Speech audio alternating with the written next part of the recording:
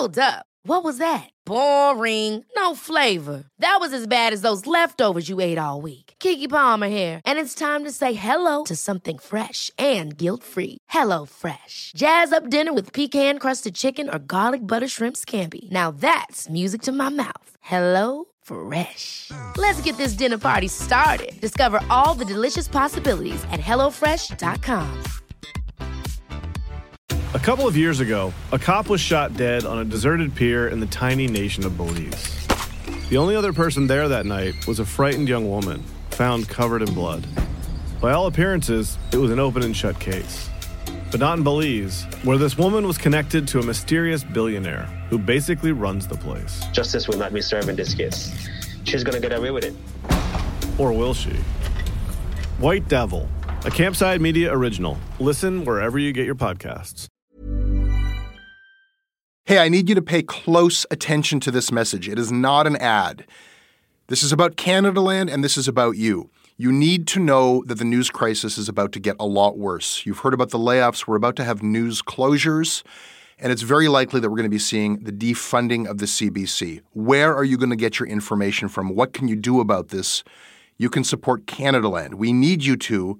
And so for this month and this month only, you can become a Canadaland supporter and get everything our supporters get for just $2 a month. That is an almost 80% discount. The clock is ticking on this. It disappears at the end of the month, and then we will not offer it. We need your support. We need to keep news coverage alive in Canada. Go right now to canadaland.com/join. And thank you. This episode is brought to you by the Centre for Addiction and Mental Health, CAMH. It's never an easy call with so many problems in the world to know where to direct the money that you donate when you want to help out in this world. But what I can tell you is that when you donate to CAMH, you're saving lives. We know about the opioid crisis. We know about the mental health crisis. They are doing the work. Help change mental health care forever. Your support will help CAMH build a future where no one is left behind. Donate at camh.ca/Canadaland to help us treat addiction and build hope.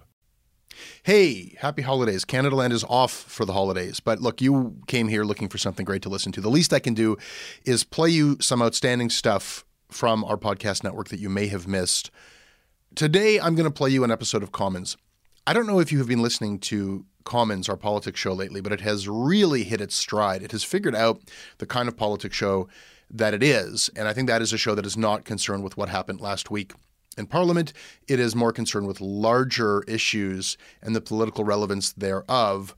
And the way they've been handling this editorially has been really effective. And what you're going to hear right now is a story that we don't really think of as a political story, right? The Robert Pickton case, this awful serial killer. We have a certain way of covering serial killers in the media. Well, what is the connection between the Robert Pickton case and missing and murdered Indigenous women? That is something that Commons looked at. They talked to a cop who was on the case. They talk about why the police did not move sooner and why more people died than perhaps had to die. And they do a powerful job of defining this as a political problem, because that's what it is. So here is that episode of Canadaland Commons. No ads. Happy holidays. Be back soon.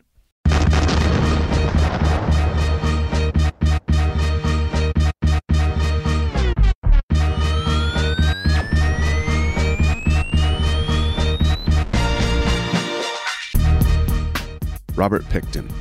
It's a name you're probably familiar with. He is Canada's most prolific serial killer.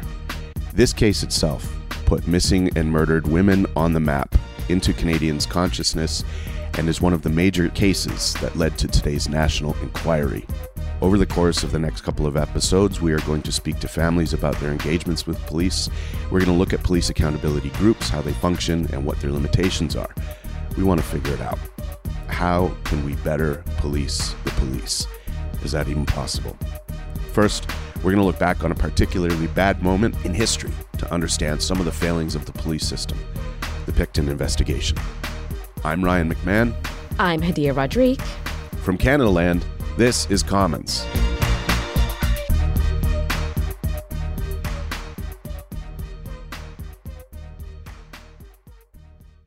The year is 1998. Lorimer Shenner is the first Vancouver police detective put in charge of investigating the growing number of disappearing women from Vancouver's downtown east side. During Lorimer's first week on the job, he received a tip that the disappearances might be the work of a serial killer, and that it might be a man named Robert Pickton. Between 1998 and 1999, 4 other people told the police about Pickton's alleged activities. One woman even said she saw Pickton butchering a woman in his slaughterhouse. Pickton, by the way, already had a criminal record on police files at that point. He was charged with the attempted murder of a sex worker in 1997, but somehow none of this was enough for the police to investigate this at that time, and Pickton was only arrested in 2002, 4 years later. After he was arrested, Robert Pickton once bragged to an undercover cop in his jail that he murdered 49 people. All women, many of them sex workers from Vancouver's downtown east side. Now, we won't get into the gory details here. You can Google those later if you wish, because this episode is not about Pickton. It's about the cracks in Canada's policing system and how they let this killer keep killing for so long. Today, Ryan is going to bring us a sobering conversation with former police detective Lorimer Shenner about what went wrong in the Pickton case.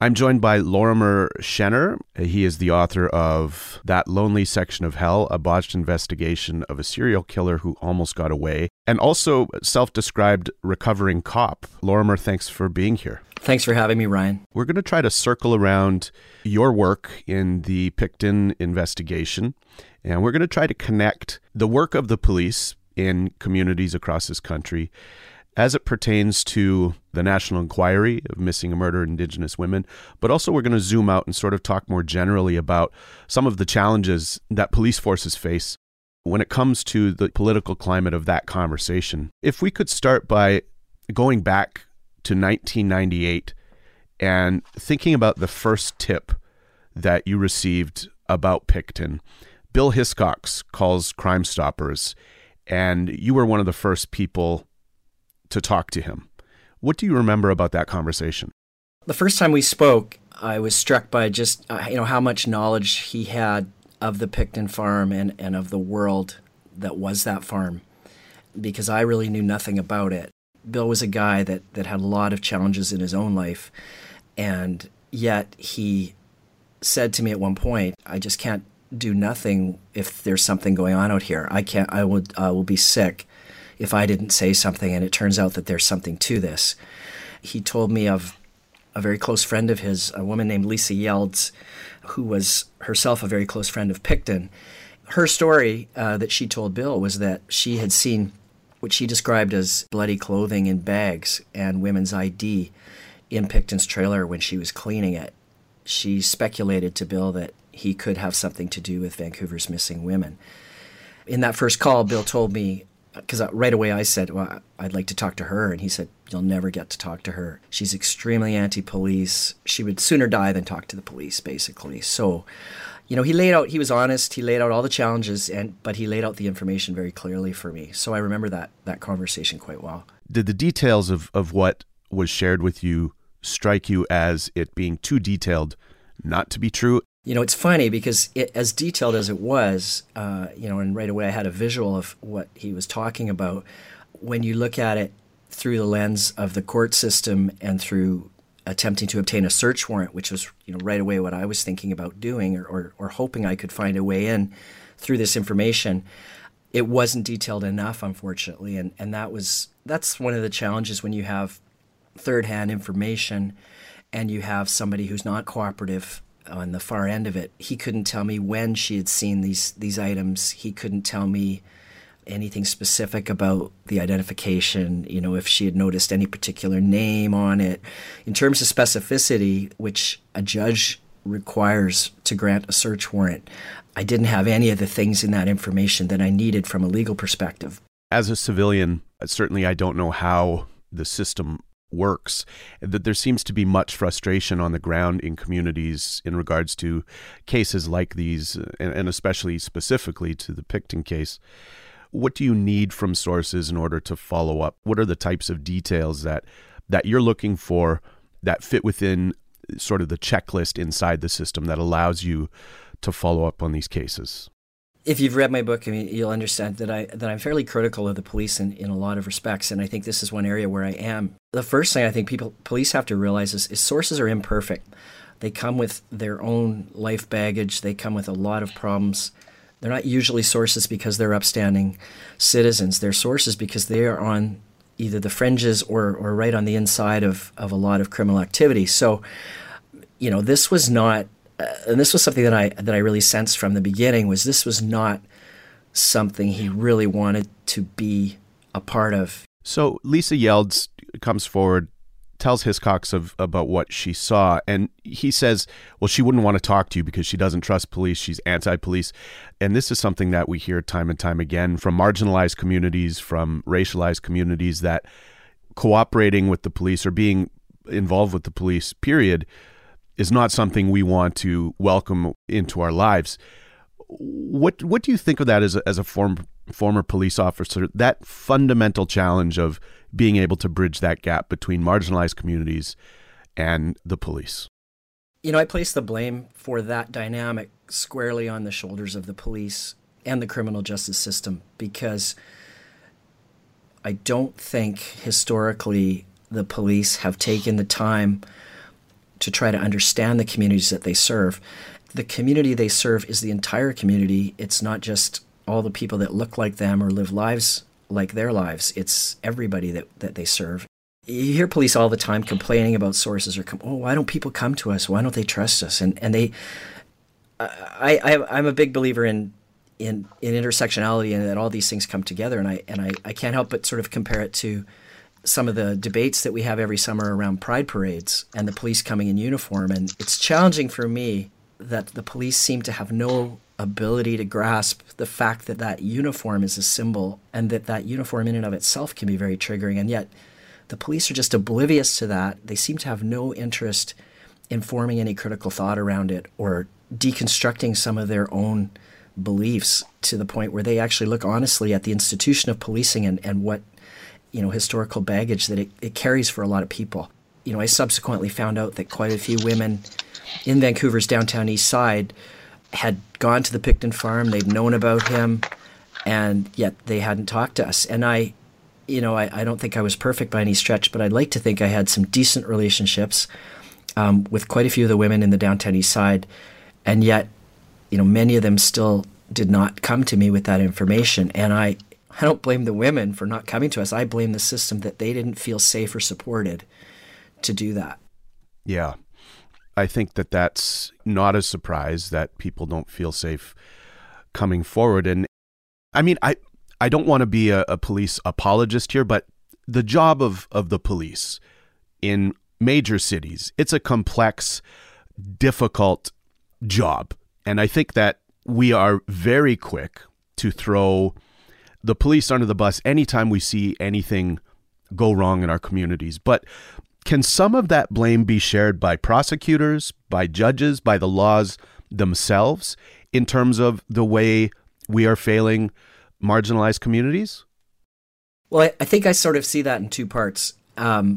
Yes, I think that some of that blame can certainly be shared. You certainly have a very colonized and paternalistic court and justice system, and then you have an Indian Act that is inherently problematic and on so many levels. So you have that dynamic going on, and I certainly agree with you that policing is a very, very, very difficult job, even on the very best day. What I see as a problem is that there's a real disconnect between the people on the ground in policing and the institution of policing. When I am critical of the police, I'll often have some of my police friends say, "Hey, but I'm a good guy," or she's a really good detective, or and they point to the individual. They always say, "Well, look at these individuals who are trying so hard." And I agree that there are fantastic people who are trying to do the job of policing, but they don't even realize that they are continually banging up against that institutional ceiling, where in the same way the court system, a lot of the laws are based in are just really predicated on a lot of wrong ideas and stereotypes. It's the same in policing, that the leadership in policing has not kept up. They haven't kept up. Instead of taking a really hard look at policing as an institution and asking, how can we be better? They have hunkered down and become very defensive. And that's such a knee-jerk reaction of police leaders.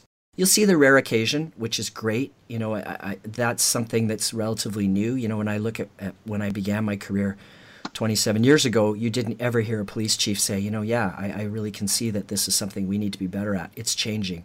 But there's still a disconnect because the people on the ground, they keep thinking, well, I don't understand it. Why does everybody hate the police? I'm really doing the best job I can for the community. And I try to tell them, you're one person and you're fighting against history.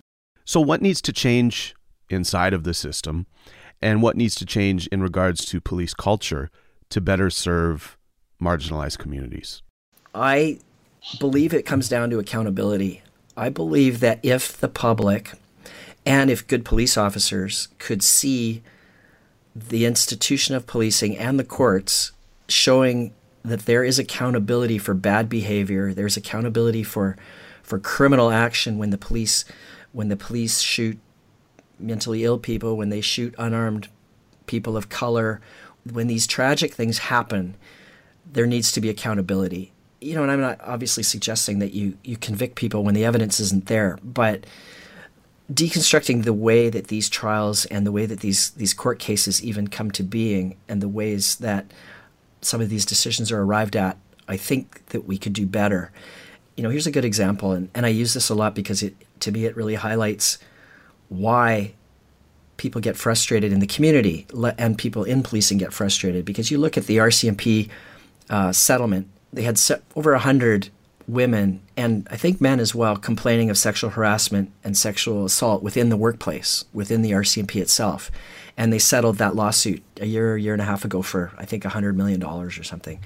And it was a very, very significant settlement, which is great, but I would challenge anyone to tell me how that's going to change behavior, because not one police officer was fired in that whole thing. Not one police officer was sanctioned in any way. And so what does that tell the community? What does that tell those women and men in the RCMP who are harassed? It says, yeah, we're going to pay you, here you go, but there are no repercussions for your abusers. Zero. It's the same in the court. It's rare that police go to court, and I'm not suggesting that every time a police officer fires their gun, they end up in court.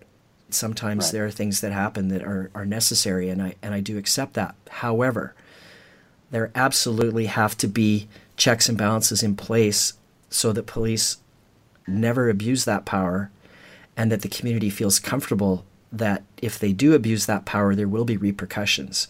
So let's talk about this in relation to missing and murdered Indigenous women. Because of the inquiry, I know we're talking about Indigenous women, but we should be talking about Two-Spirit people, trans people. But the National Inquiry has only focused on missing and murdered Indigenous women and girls. Are you disappointed in that decision to not frame the conversation to include Two-Spirit people in the inquiry? I'm keenly sensitive to that issue. I'm a trans man myself. I have always had that inclusion top of mind, and in many of the things that I've heard when I've watched some of the live feeds from the various hearings, they almost always mention Two-Spirit and queer people. So I do believe that the inquiry itself is mindful of that. And, you know, in the same way that the police are not mentioned in the terms of reference, I don't believe that was by accident or by omission. I think that was actually a calculated move to not put the police on the defensive from the get-go, because I think they're well aware of the way police respond when they are put in a place of defensiveness. They'll just hunker down, and you won't get one report out of them. Yeah, I guess I'm on the other side of the conversation, where I've talked with many people, with family members that were trans and that certainly feel excluded outside of the conversation. And the reason why I brought it up specifically was just the data tells us that Two-Spirit, queer, trans people disproportionately face violence. And it seems like the system fails them more often. Is that accurate to say that queer, two-spirit, trans people are failed more disproportionately by police than other communities? Absolutely, because being at that time a closeted trans person, I was very keen to those issues. So we had a couple people on our list who were transgender, and it never, ever occurred to me to consider them as part of the list any more than anyone else. However, absolutely, there are just horrible stories across the country of trans, queer, two-spirit people being not considered part of the missing women because they're not quote unquote real women. You know, the whole thing. It's disrespectful all the way down the pipe in their numbers. Even calculating statistics for trans, queer, two-spirit people in terms of homicides or missings are so hard because the police themselves misgender them. So they end up going into a different category. They're either misgendered as male, or they're not properly calculated. The reporting has been so poor. What do police forces do to assist officers in better understanding the complexity of these people's lives? One of the sad realities of modern policing is that training budgets are reduced from what they used to be. There is an increasing focus on equipment, toys, the biggest gear. You get these huge, big command vehicles and a lot of money is available for that. And there's very little money available for training. Police people, their knowledge of trans issues comes from Orange is the New Black or I Am Kate. They don't get to actually hear and meet real trans people. And, I will have to say that's an area where I can give the VPD a bit of credit, and that's that they have formed some partnerships with trans activists in the community and had them come in for training. How it's been received, I don't know, but I know generally it's positive. And I think the VPD created a video about trans people and trans lives that was considered quite good. But then on the flip side of that, I heard a story a few months ago from a VPD colleague of mine who said that there's a videotape floating around the VPD that some young patrol officers made when they were driving around the downtown east side, and they spotted a transgender woman that they knew on the street, and they started rolling the video inside the car and making a bunch of comments and really derogatory conversation about it, and they thought this was hilarious to videotape it. Now, I know it's one of those things that's been bounced around internally. It hasn't seen the light of day, but it just goes to show that there are still attitudes that are very problematic. If these are people tasked with protecting trans people and making sure that when they're victimized that they get a fair and compassionate treatment, and yet they're still making jokes. I think that police people in general need to be recruited with more education behind them. That's the key, but it's really difficult to educate when your biggest priority is a $10 million all-terrain bulletproof urban response vehicle. Circling back to the National Inquiry, their interim report was just released on November 1st, and it calls for a civilian body. The feds are not committed. Public Safety Canada is considering it. Do you have thoughts on what a civilian body might look like?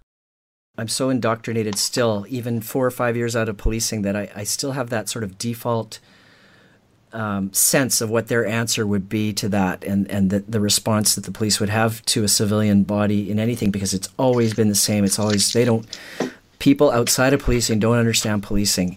There are so many people studying policing now, studying policing as an institution and connecting it, with social justice and with statistics on violence. I think that a civilian body, it can no longer be retired police people. It can't be, people who necessarily have an investigative background at all. I think that it has to be people who come at it from an educated perspective, but educated with significant life experience so that they understand the real world. I think when we get into the minutia of individual cases, I think that's where we get bogged down. These civilian bodies need to take a bigger picture view first of policing and criminal justice system as a larger entity, as a macro problem. And then those people, I think, could sit down and look at these cases and be able to apply that lens to it And I think that would change the way that we see some of these investigations and the way they're approached. Are there civilian bodies that oversee the police in British Columbia? And are you able to talk about that? I do know that there are some issues right now. We have the Independent Investigation Office, which is a start. It was set up, I think, 5 or so years ago. And it was the first independent investigative body where there were not supposed to be any police people on it. I think they had to hire some retired police people just because one of the problems is criminal investigations is such a specialized area that, to have somebody come in who had never investigated a murder file or never taken a homicide case all the way through the court system, it's really challenging. And so I think that there was some thought that for the first few years they would have some experienced former police people who would do that work, and then that they would sort of be phased out.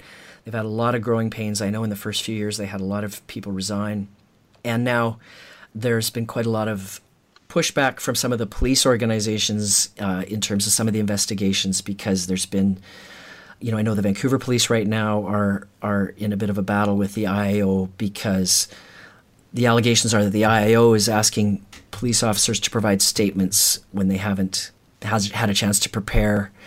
The police believe they should be able to talk to other police involved in an incident and be able to, I guess, compare notes. It's difficult. I don't think that's actually ideal for either side. I don't think I don't think it's something we allow.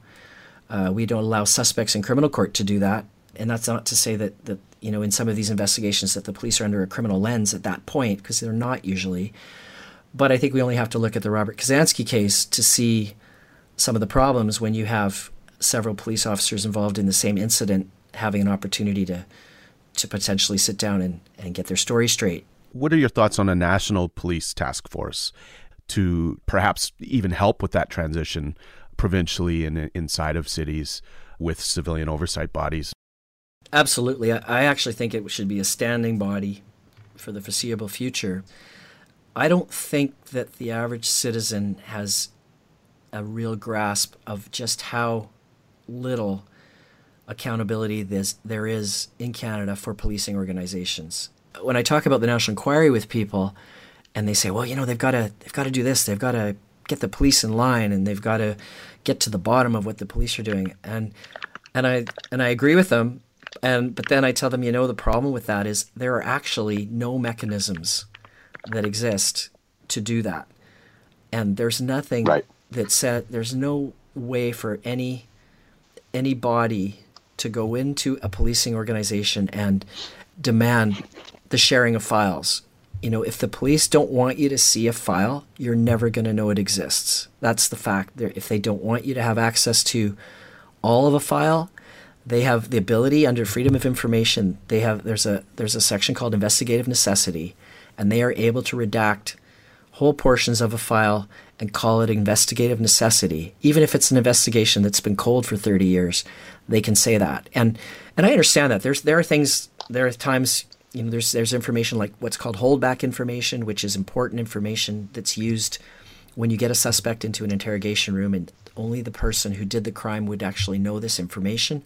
So it's important to hold that back from the public, and I absolutely understand the utility of that. But I can tell you the police invoke investigative necessity all the time for way more than needs to be utilized. And I think that people would be shocked to know that just how little power governments have to compel the police to cooperate. This inquiry is a very delicate dance because, like I said, if they push too hard, the police will hunker down. They'll just say, fine, here are your files, and you get this ridiculous bit of information. And the families have seen that over and over already. The families have asked to see some of their loved ones' files, and they've been denied, which I think is wrong. There's very little in those files that can't be shared, in my opinion. Yeah, that's a sobering reflection. It's a bit shocking to hear, frankly. I wasn't really aware of how that works and that process. Lorimer, you left policing on medical leave due to PTSD experienced through the process of investigating Pickton. I wanted to ask you about your first day on the job as a police officer and your last day on the job. So I'll tell you my first day actually on the road out of the academy. It was kind of funny because I ended up coming to my squad in the downtown east side on a team training day. And so we did a buy and bust drug project. So immediately they chose me as the drug buyer because I was a new face on the street and hadn't arrested anybody down there. So they figured I would have the best chance of scoring some drugs. So I went walking down to Pigeon Park, pretty busy drug area. Just kind of walked around a bit. Right away, I had 3 or 4 dealers come up to me and say, "What do you want? What do you want? You want up? You want down?" And it was kind of overwhelming because I'm a bit of a people pleaser, and I I wanted to buy dope from everybody, and so I had some cash in my pocket, so I kind of just looked at each of them and I said, "I don't know, what do you got?" And then this kind of little quiet guy sidles up beside me and he says, "I got some acid. Do you want some acid?" And I said, "Yeah, let me have a look at that." And so I picked a few out, gave them the money, and gave the signal to the cover team so they'd know who to arrest. And I jammed the blotters in my hand, and it was kind of a hot day, and I squeezed them tight in my fist because I was told all about the continuity of evidence and that I couldn't let go of this. I had to keep my hand on it the whole time. So I said, "Okay," and I jammed my hand in my pocket and walked back down the street towards the car that was waiting for me and down an alley. And I got in the car, and my cover team were in there, and they said, "Awesome, what'd you get?" And I said, "Oh, I got acid." And they're saying, "Oh, great." And I started kind of seeing these squiggles on the window on the car beside me, and I'm staring at the window, and I start seeing spiders like running down the window like rain, but it's not raining out. And right away, one of my partners, he goes, "Lord," he goes, open your hand." And I'm like, What? And I'm looking at the spiders, and they're like, "Oh no!" So I opened my hand, and the acid had seeped through my skin because it's transdermal, right? So I had ingested some of it through my skin. So I had a pretty good buzz going for about a half an hour. I was seeing all kinds of things, and they just got me back to the office and sat me in a chair and just told me not to talk too much, and that was the end of it.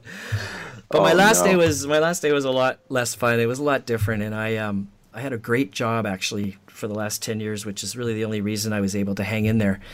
I worked alone in this really great office, and I did threat assessment, which was very interesting. But it was the December 24th after the final report had come out from the BC Missing Women's Inquiry. The report came out, I think, on the 17th, and I was sitting there on Christmas Eve, and I was kind of thinking, do I go back home? I wasn't feeling very good. I'd been pretty depressed since I thought that when the report came out I would feel better, and I didn't feel better at all. And anyway, I just was sitting in my office, and I thought, you know what, I don't want to do this job anymore. And I packed up all my uniforms, and I'd given my gun to my boss a few days before because I said, I don't even want to have my gun right now. And he's like, okay. Packed all my stuff up, and I took it over to Stores, which is where they give you all the gear. And I tossed it all on the counter and went back to my office and turned the lights out, closed the door, and went home. I really want to say thank you very much to you for sharing your journey and being so open about the challenges that you faced as a police officer. Well, thanks, Ryan. I really appreciate being here.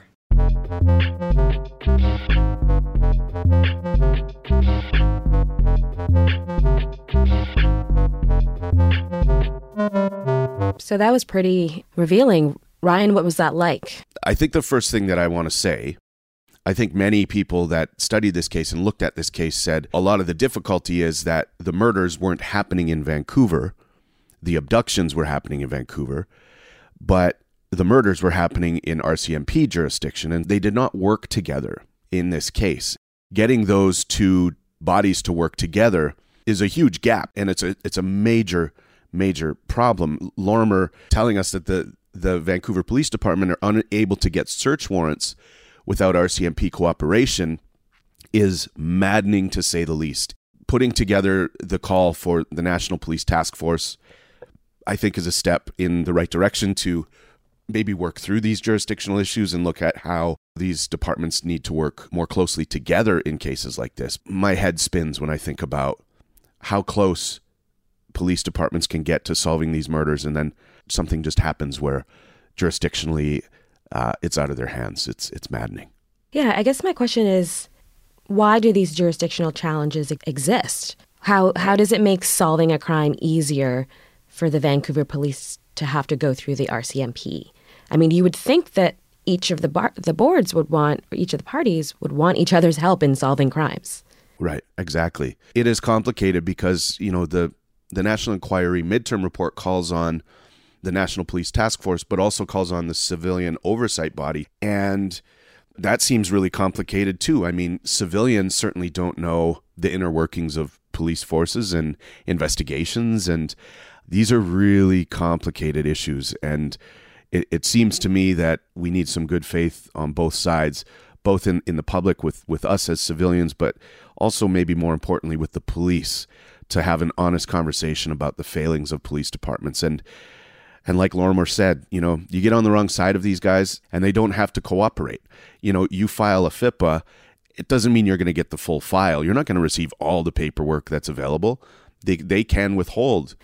I don't know if I agree about the civilian oversight and that, they can't, like, if they're not police and so they can't really understand. Policing should be something that should be easily comprehensible to people. The public should know what the police are doing and how they're doing it. It shouldn't be some sort of black box mystery that no one can understand. What you're doing should have enough clear guidelines and enough planning and foresight and thought that it's easily communicatable to an oversight body. We see time and time again, you can't trust people to police themselves. They're, of course, going to look out for their best interests. They're not, because, hurting one member means possibly hurting themselves in the future. Enacting stricter rules means stricter rules are going to apply to them. There needs to at least be some sort of, commingling of civilians and police, or having at least the police be if you have a concern that the civilians won't understand exactly what the police do, then you have a minority of police on that oversight or accountability board, but that the civilians will always have the majority so that it can't become this club that just protects those that you're investigating. Yeah, and I think one of the findings of the inquiry, the BC inquiry, was that, the Pickton case failings are failings of police culture, but also failings of human beings. Like, Pickton is not an anomaly. He's not the boogeyman. He's a serial killer. And there are other serial killers in Canada, living in Canada. And the failings of the police here, of course, is that they didn't see these women as human beings. They didn't see the value in their lives, and therefore, didn't go into their service of this community in an honorable way, in a just way. And, who the police serve and in what way is a major question. And I know the police will say, oh, well, we serve everyone the same way. The honor of the badge is directly tied to being honorable, right, in communities. So yeah, this is this isn't an isolated incident. I think we know police treat some communities well and some communities not so well. What is the nature of policing? Because I thought it was supposed to protect our society, to make things safer, to catch the bad guys. But we have to look at who they're defining as bad guys and what their inherent culture is. What do they define their job as? Because I think it would be very different than what you think it's supposed to be. To be continued. Next episode, we dig deeper into police accountability in Canada. We'll take a close look at specific groups in Canada that are tasked with the difficult job of holding police accountable. And we'll speak to some families themselves. Here's a little taste of what's coming up. As for the police, you don't know the impact that you've had on me by not doing anything or not looking into her death, because I got no closure. And I know she was murdered. I know in my heart.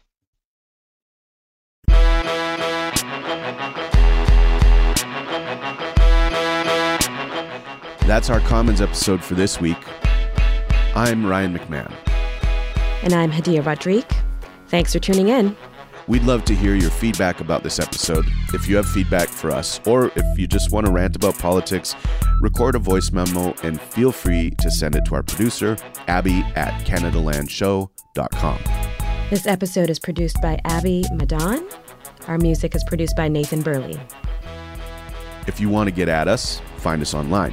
And if you like what we do, please support us.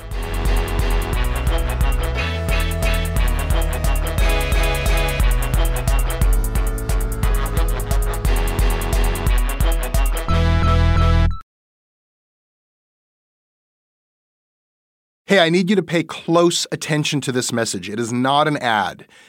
This is about Canadaland, and this is about you. You need to know that the news crisis is about to get a lot worse. You've heard about the layoffs. We're about to have news closures, and it's very likely that we're going to be seeing the defunding of the CBC. Where are you going to get your information from? What can you do about this? You can support Canadaland. We need you to. And so for this month and this month only, you can become a Canadaland supporter and get everything our supporters get for just $2 a month. That is an almost 80% discount. The clock is ticking on this. It disappears at the end of the month, and then we will not offer it. We need your support. We need to keep news coverage alive in Canada. Go right now to canadaland.com/join. And thank you.